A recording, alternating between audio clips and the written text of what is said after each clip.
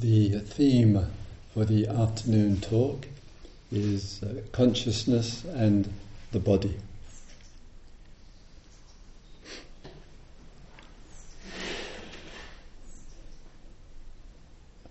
It seems to me rather important that we recognize and appreciate the vast number of external influences which give shape to the way we look at life and the way we look at ourselves. And during the time of this life on this earth, we have absorbed a huge number of impressions. And those impressions come through family, of course, come through education and society, come through consumerism and various institutions, religious and more. And in this vulnerability, in this receptivity, they land on us, inside of us, right from babyhood, if not before, and they find their way inside of us to the point that we identify, and it shapes our view of the world, and we imagine that the view that we have is ours. It's not second-hand. It's the way we see it. We sometimes imagine this is the way and believe it really is. And our tendency to identify very, very strongly with the view gives shape to the consciousness. It is an immense challenge to us to have the courage and quiet determination in a way to start all over again. To be extraordinarily mindful. And in the talk with you this afternoon, I would like just to touch upon a few examples as well with you.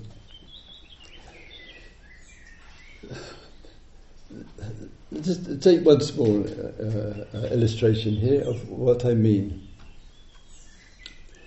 There is a strongly held view that our issues, our problems, our stress, our worry and anxiety will be resolved. This is the meditation teacher talking, so I have a little authority here. Will be resolved through counselling and medication. 1, if it's really serious, medication. 2, if it's less serious, counselling, mindfulness, meditation, etc.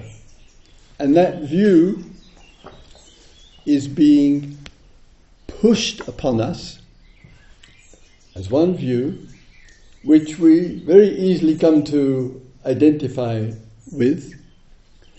And the tragedy of the view, remember I work with mind and body, so it's not outside the circle. The tragedy of that is it excludes that much stress, unhappiness and despair is coming as much from the political dynamics as much as it is from the personal. It's coming quite often from poverty, from hardship, from racism, from discriminatory lifestyles, from all the oppression that goes on around people in countless ways, at home and at work, and all the discriminations that take place. And consciousness, that means to be a conscious human being, is to say, yes, there is a place. I have to say this, don't I? For mindfulness, for meditation, for insights, for counselling, for workshops, for retreats, and so forth. There is a place for it. But do not think for one moment the place of this is going to change the world. Do not think if everybody meditated, things would be different. Just 2 or 3 months ago in Thailand, they've done it for a few years now, it's quite a visual sight. 1 million children in a huge field, were all school children, were all meditating for peace, for harmony, for social justice. 1 million of them. You can see on Facebook or YouTube or whatever. So what I'm saying is, while recognizing the real importance of this kind of work, it is precious, it is deep, it is insightful, there are immense benefits, but one also has to be a conscious human being, that's consciousness, of the external influences which give shape to the internal. They also have to be changed. We have to engage with that and not think it's all about me just changing and that's enough.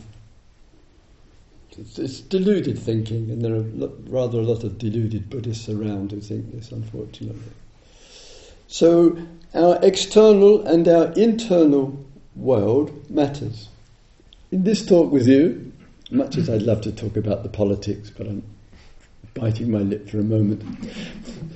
But the internal I want to address as part of the exploration there. And when consciousness comes to the body, there are obviously several considerations. The considerations in terms of the relationship to the body cover such areas. One important one, unmistakably important, is diet. We're not only concerned in these teachings about what comes out of our mouth, but we're equally concerned is what goes on the end of our fork, what goes into the mouth. And that small journey, we pick up the fork, we pick up the spoon, we use the hands, that small movement of the intention coming out of the being, moving down the arm into the hand, and the hand goes, in this case, to the food. That distance from that food to the mouth and what is swallowed, whoa, does that have a difference, make a difference to human life? By too little, by too much, by all the propaganda there, by the dependencies, issues which arise for us, by what we actually eat. It needs to be for us a real part of the daily life conversation, because we live in a world today where the haves have too much, others have too little, and somehow in all of this we've got to bring consciousness to bear on our relationship to food, what we eat, the quantity that we eat, the communications about it, the world around us and its impact, and to really make it a completely fresh beginning.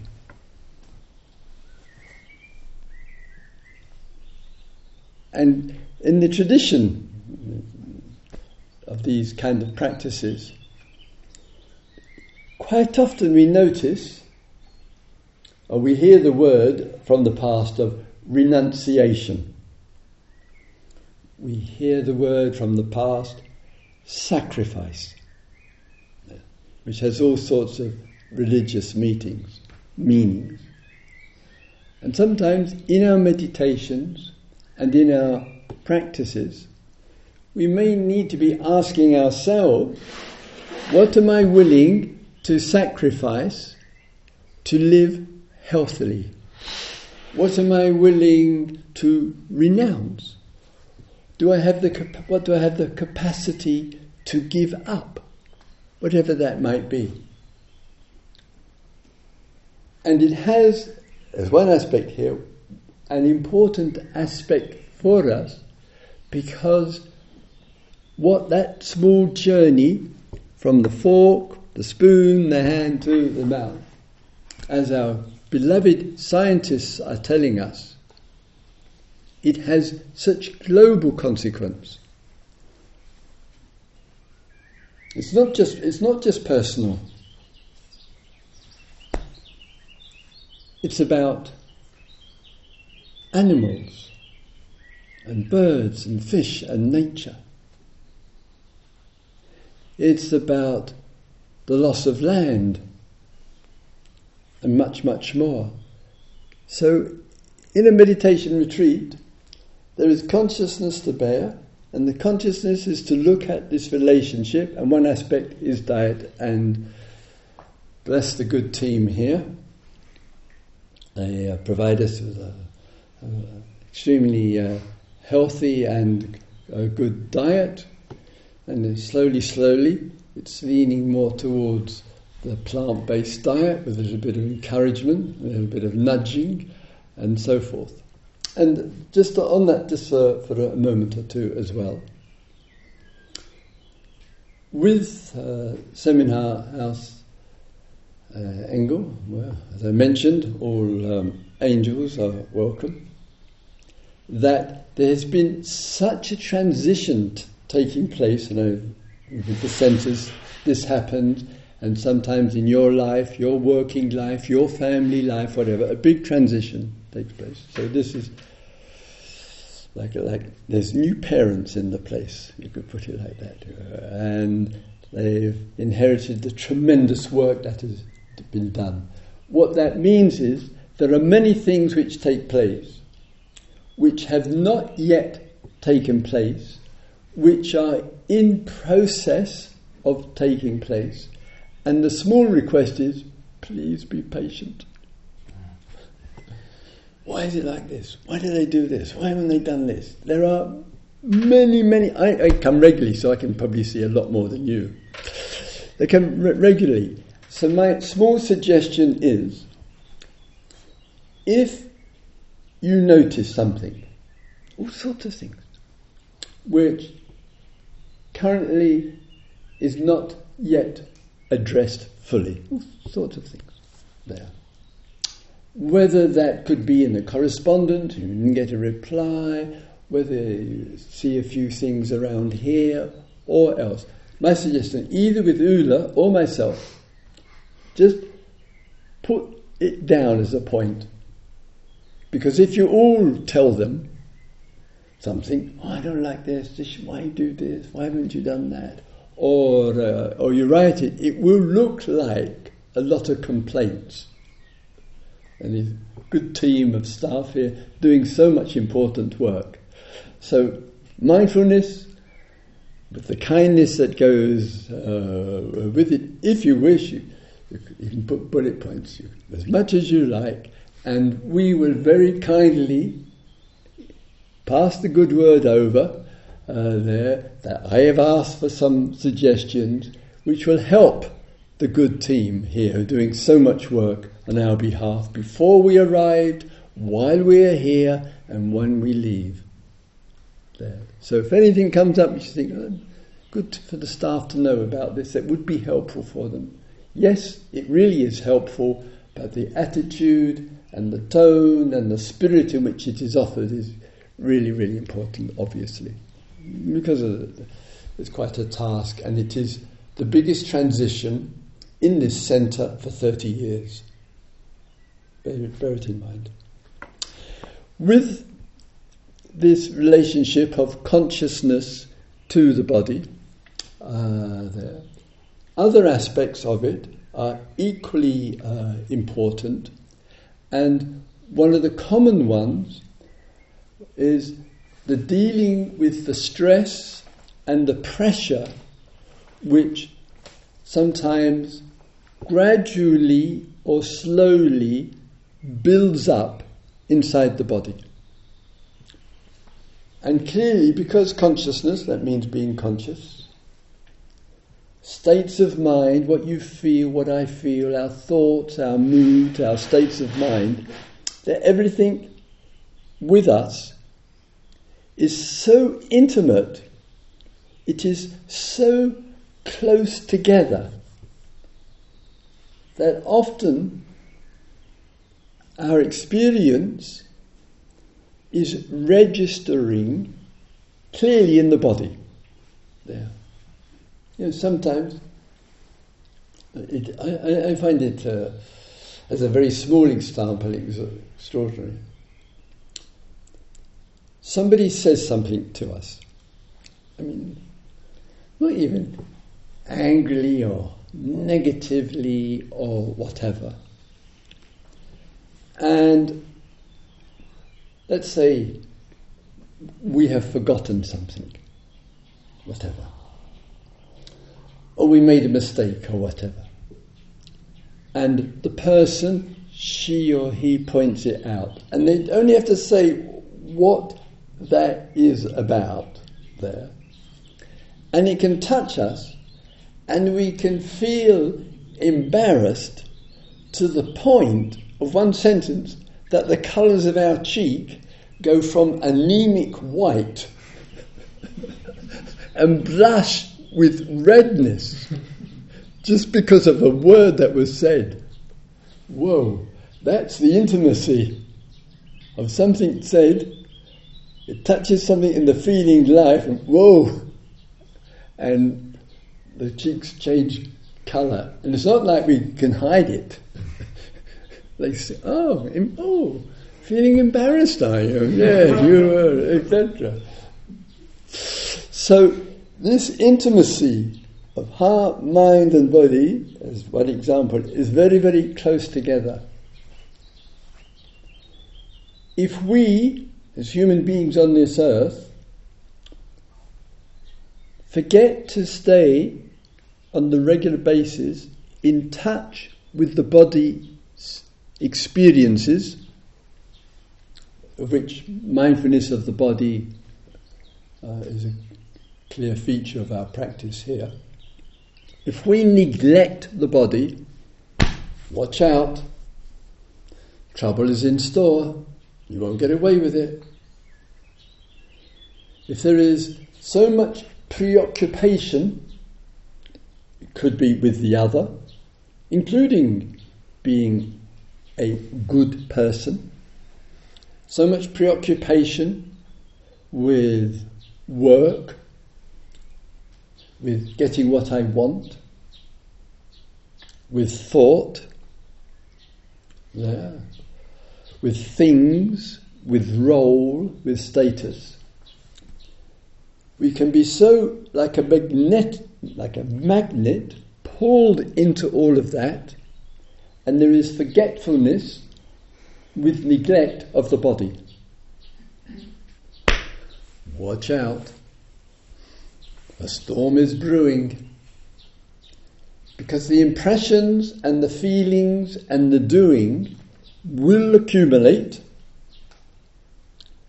and the probability is that the stress inside the system, the organism, will start to build. And we start wondering, why am I so worried about such a small thing? Why do I get so angry over a little incident? Why can't I sleep at night? why am I so busy? Why am I doing so much? Why is there so much contraction in the center of my chest? Why is there so much tension in my shoulders?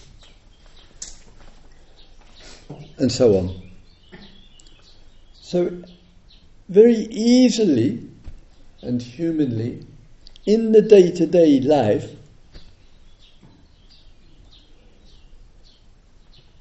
we're becoming more human doings than human beings, and sometimes, in the worst case scenario, more human running after than human being, as I wrote in one of my books.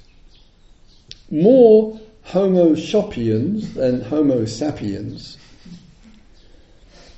And we think that's the way to be.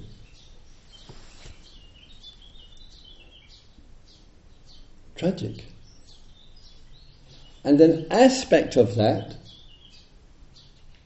and it's one aspect of course, is this relationship of really listening deeply and being respectful and sensitive to this called the body, called the organism, called the formation of the nature. Regularly to check in with what's taking place here. And it's not an ego trip. It's the sense of responsibility to this extraordinary event called life, called human life, called the bodily formation, to really, not in an obsessive way, take notice of that. And as the text there said, one breathes in mindfully, one breathes out mindfully, one is mindful if the breath is long or short there, and one experiences the body. And that experiencing of the body is not thinking about it, it's feeling it. It's recognizing the different sensations in the body. And if in the recognition of the sensations of the body, you sense and notice an area where there is some contraction. It could be stomach muscles, hunching of the shoulders, pressure on the knees, throat, the chest, the headache, or whatever. It's not that we can make ourselves perfect, but those localities where there is some difficulty, in a way, is saying to us, please be mindful in this area. Give this area a little bit more attention.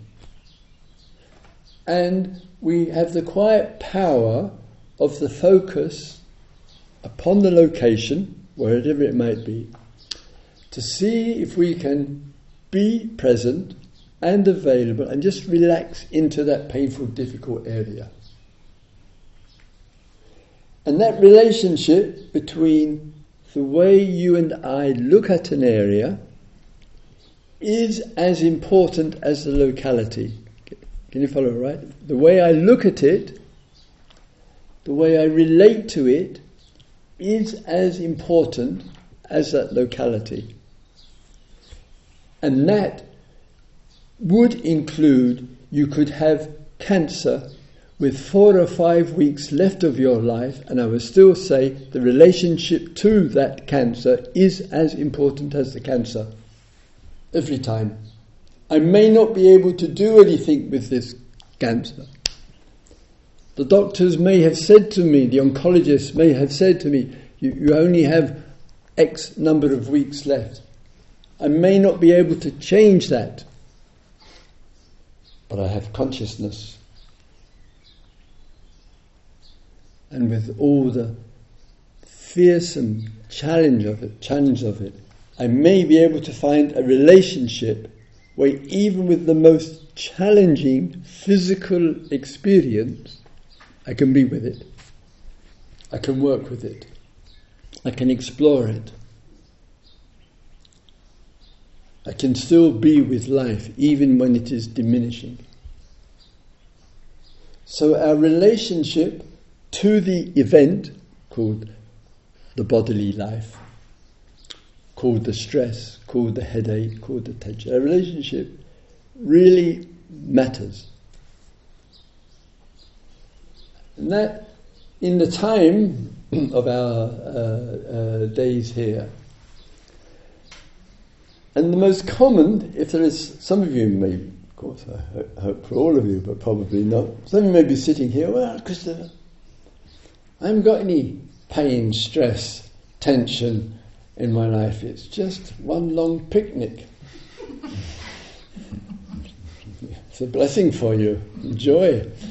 Don't lose it too quickly there. But others will say, oh yeah, I can relate to this. I know what some pain in the body may be.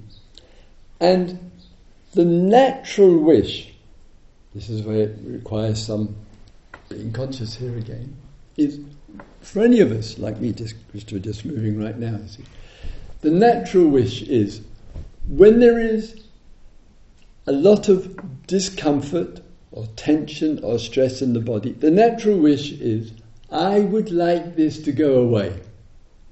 You'd be slightly in cuckoo land if you didn't have that wish, wouldn't you? Oh, lovely, I can't wait to have more pain. No. One wishes this to go away. The wish, I would call it natural, organic, like the Buddha commented as he got older, which is probably around my age. He commented on having pain in the back. And so that was the object, pain in the back, and worked with it. So I mentioned this, I remember, in India years ago,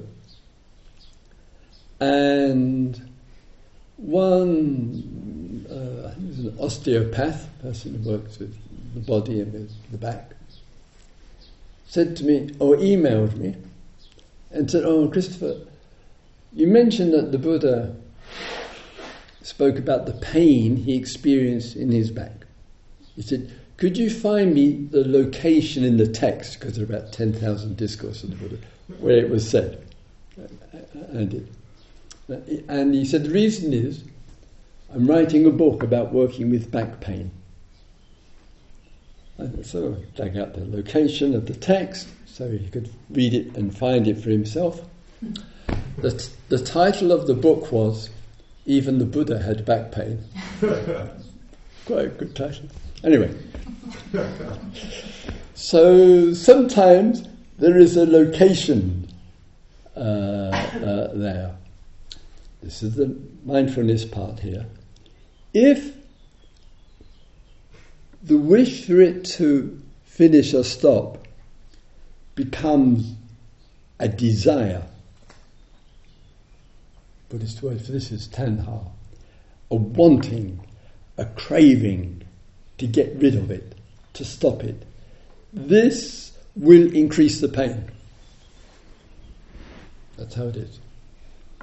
The pressure on the body, I can't stay, I can't take this for a minute longer, it's too much for me, I've got to do something. That pressure is feeding, in the perception, right into the locality. It's not an objective perception of the event. It's an human, but identification with the pain. There's a tension inside, human enough, there is a reaction to it, and sometimes we don't realise that this desire and pressure on ourselves is inflaming the event. It isn't easy, I'm not saying for a moment. So not only do we have to look when we're experiencing the body in its difficult way at the body, But we have also equally to consider, what is my relationship to it? I have the wish, of course I have the wish, I'm human. But can the wish be rather soft, shall we say, clear, without pressure, and just exploring what steps I can take? I have knee pain. I put my attention into the area of the knee. I explore the knee, underneath the knee, the sides of the knee, the epicenter of that pain in the knee. I work with that.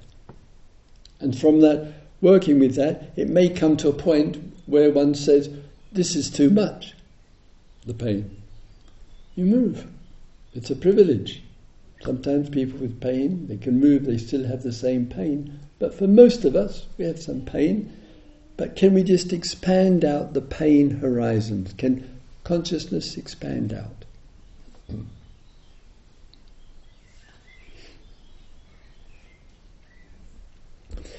Sometimes, coming back to food for the moment, so this extraordinary issue of a comfortable, at ease relationship with this world of nutrition. And sometimes you and I are hungry. Nice, lovely food at 7:30, then there's a 5-hour gap, and 12:30, then another 5-hour gap, and then a 5:30, then a hot drink, etc. And sometimes in the gap there's some sensations. The teachers have privileges. When we arrived in our room, there's a nice big bowl of fruit with the biggest apples I have ever seen in my life. I don't know where they're growing. Hopefully they're not GM crops. But anyway, okay. And sometimes we're hungry. There are clear sensations in the body, unpleasant. But it could be a really helpful practice, given that we're in the privilege of knowing we will eat. A really helpful practice, just to observe these sensations called hunger. It might contribute to some sort of solidarity with a third of the human population on this earth who are not getting enough food every day. It might just help us to feel a bit more steady. Yes, I can experience these sensations. It might give us other kinds of sensitivities which we might miss on the full stomach. An exploration to give you and views and opinions. I could give you one example. My grandson, he's 18 and a half, and currently, like lots of other teenagers, taking his exams, at this time. And my 4 grandchildren, they're all Anglo-Caribbean. So the daughter's Anglo, and the fathers are Caribbean. Fathers, plural. 3 of them.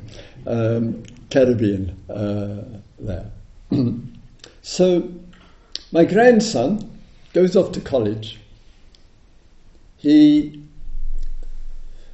As he does, he rings up his mum and said, "Mum, I forgot to take my sandwiches.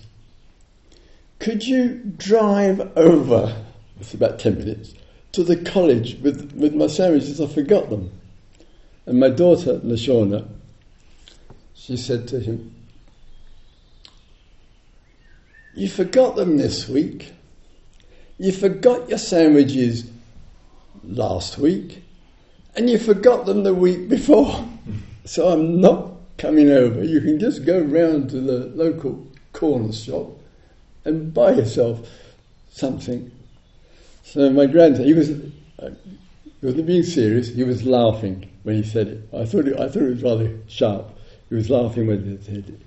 He said to his mum, "The trouble is with you white people, You don't care if we blacks go hungry. Wicked. Sharp though. I thought, yeah, very sharp.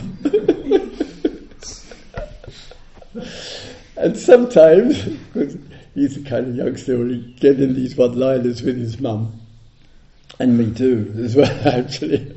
There, but so just sometimes, as I mentioned there, a practice of here's the body in a condition.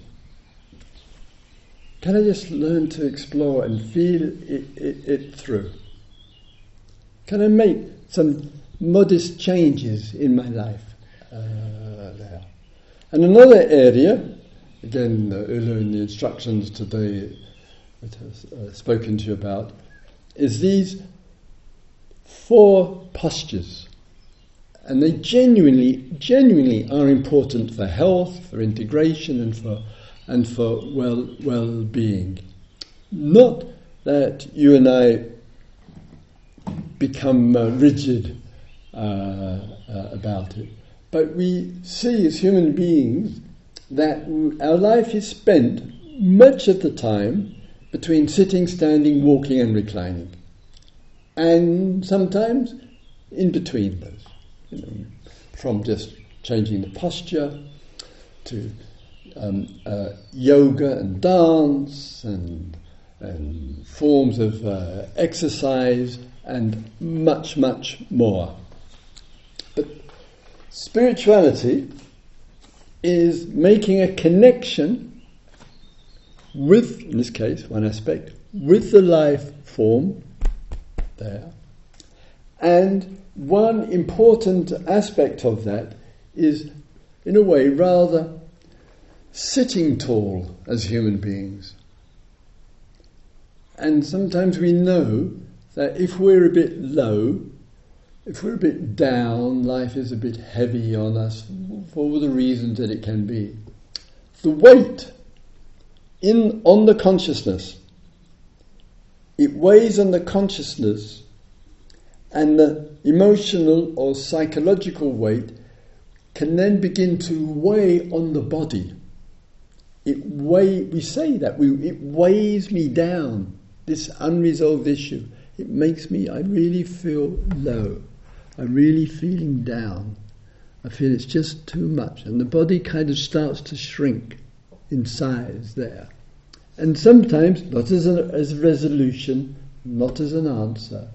Sometimes we're feeling a bit low with the circumstance, and we just straighten up the whole body. We really sit tall in the being.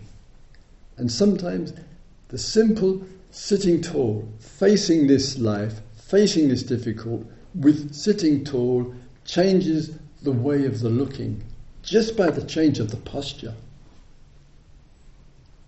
Sometimes we have something on our mind. I remember when I was a monk, I think a Buddhist monk in this case, in Thailand, and something was weighing on the mind. Actually, it was weighing on the heart, because I was in a monastery with monks and nuns, and many of them were just angels. And of course, I'm a young guy. I'm in my mid-20s. And one of the nuns was just glorious. And when you're close together in the same monastery 7 days a week, it's not like you've got home to go to and get some breathing space. You're there. So, using it as an example, that I remember at that time, using the walking meditation, because the thought arose, I need a break from this monastery, I'll go to another monastery, I'll go somewhere else, etc. Too much romantic thought going on in the mind, la-di-da-di-da. This goes on in retreats, by the way, it's a warning. And so the intention was just to keep walking up and down, slowly and mindfully, step by step, up and down, and from here to here, and the circle walking we did as monks, things like that, to see if it's possible to literally walk through the mood, walk through the imagination, walk through the attraction there, and to kind of walk through it, to find that sense of being at ease with appreciation for her and for the monastery and so forth. And sometimes that walking up and down, and there is a moment of transition, and one knows one's walked out of it. Same in rather, I'm not sure if it's a good parallel, but it's a parallel, sort of. I remember decades ago, and I had it more a few years ago as well, deciding not to have any tea, sorry, another way around, not to have any sugar in the tea. Right. And day after day, you know, I'm English, a cup of tea, whenever there's a crisis in the house, the first thing anybody says is put the kettle on. It's the only therapy we've got.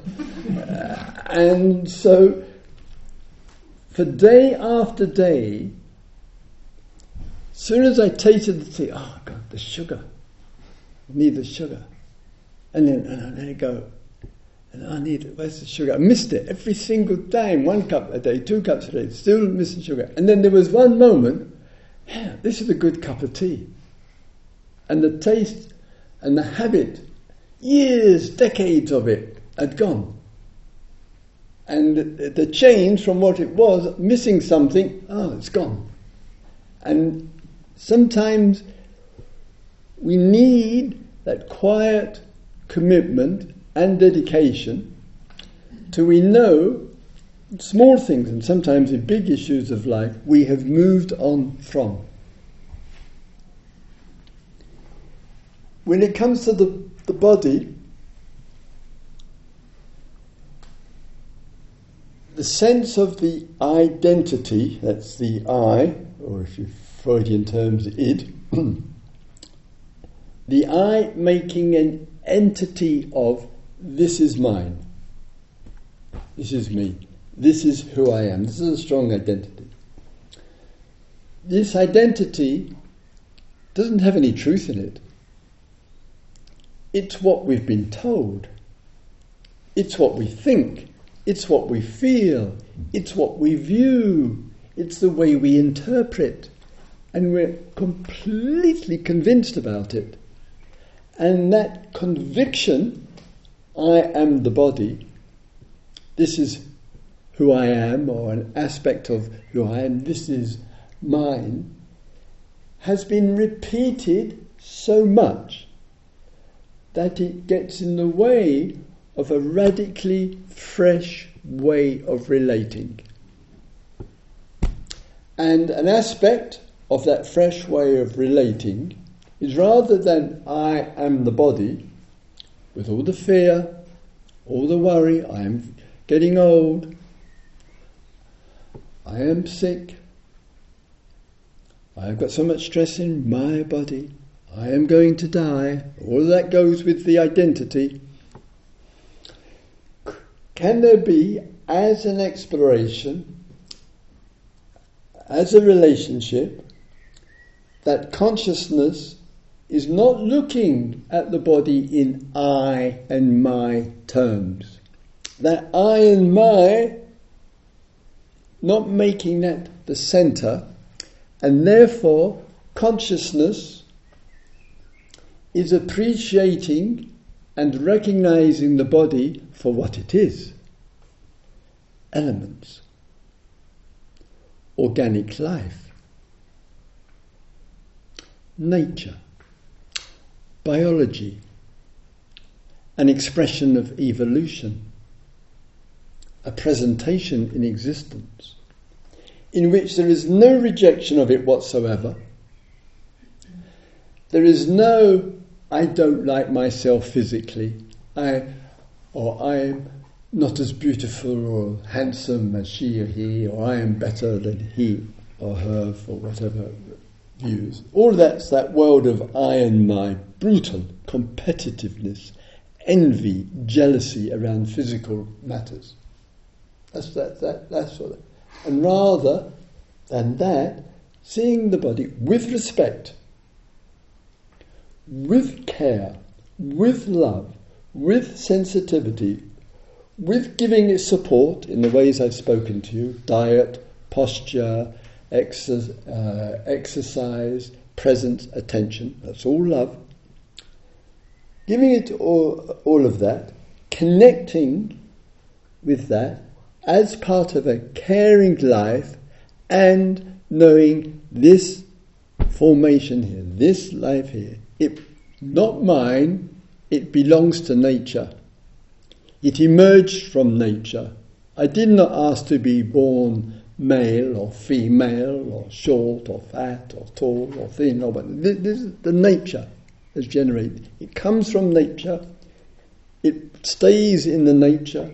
It returns to nature, and we as conscious human beings have an extraordinary capacity to really care for this expression of nature and know this is where it comes from. It's not me, it is not myself, it is not who I am. And that understanding deepens with us so that we really have a caring relationship to the body, and not a reactive one, not a possessive one, not a fearful one, not a worry about the future with it.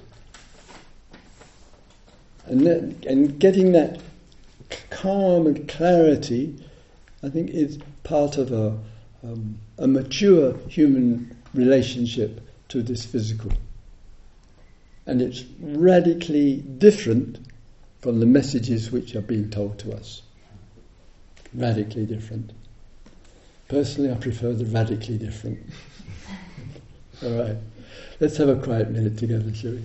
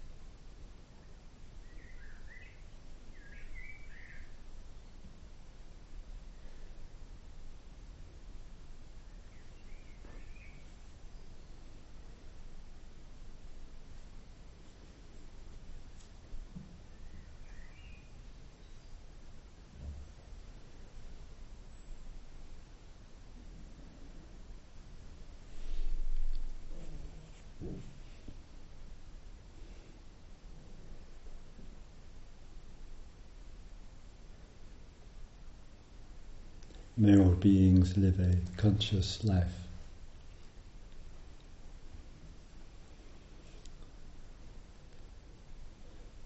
May all beings live mindfully in relationship to bodily life.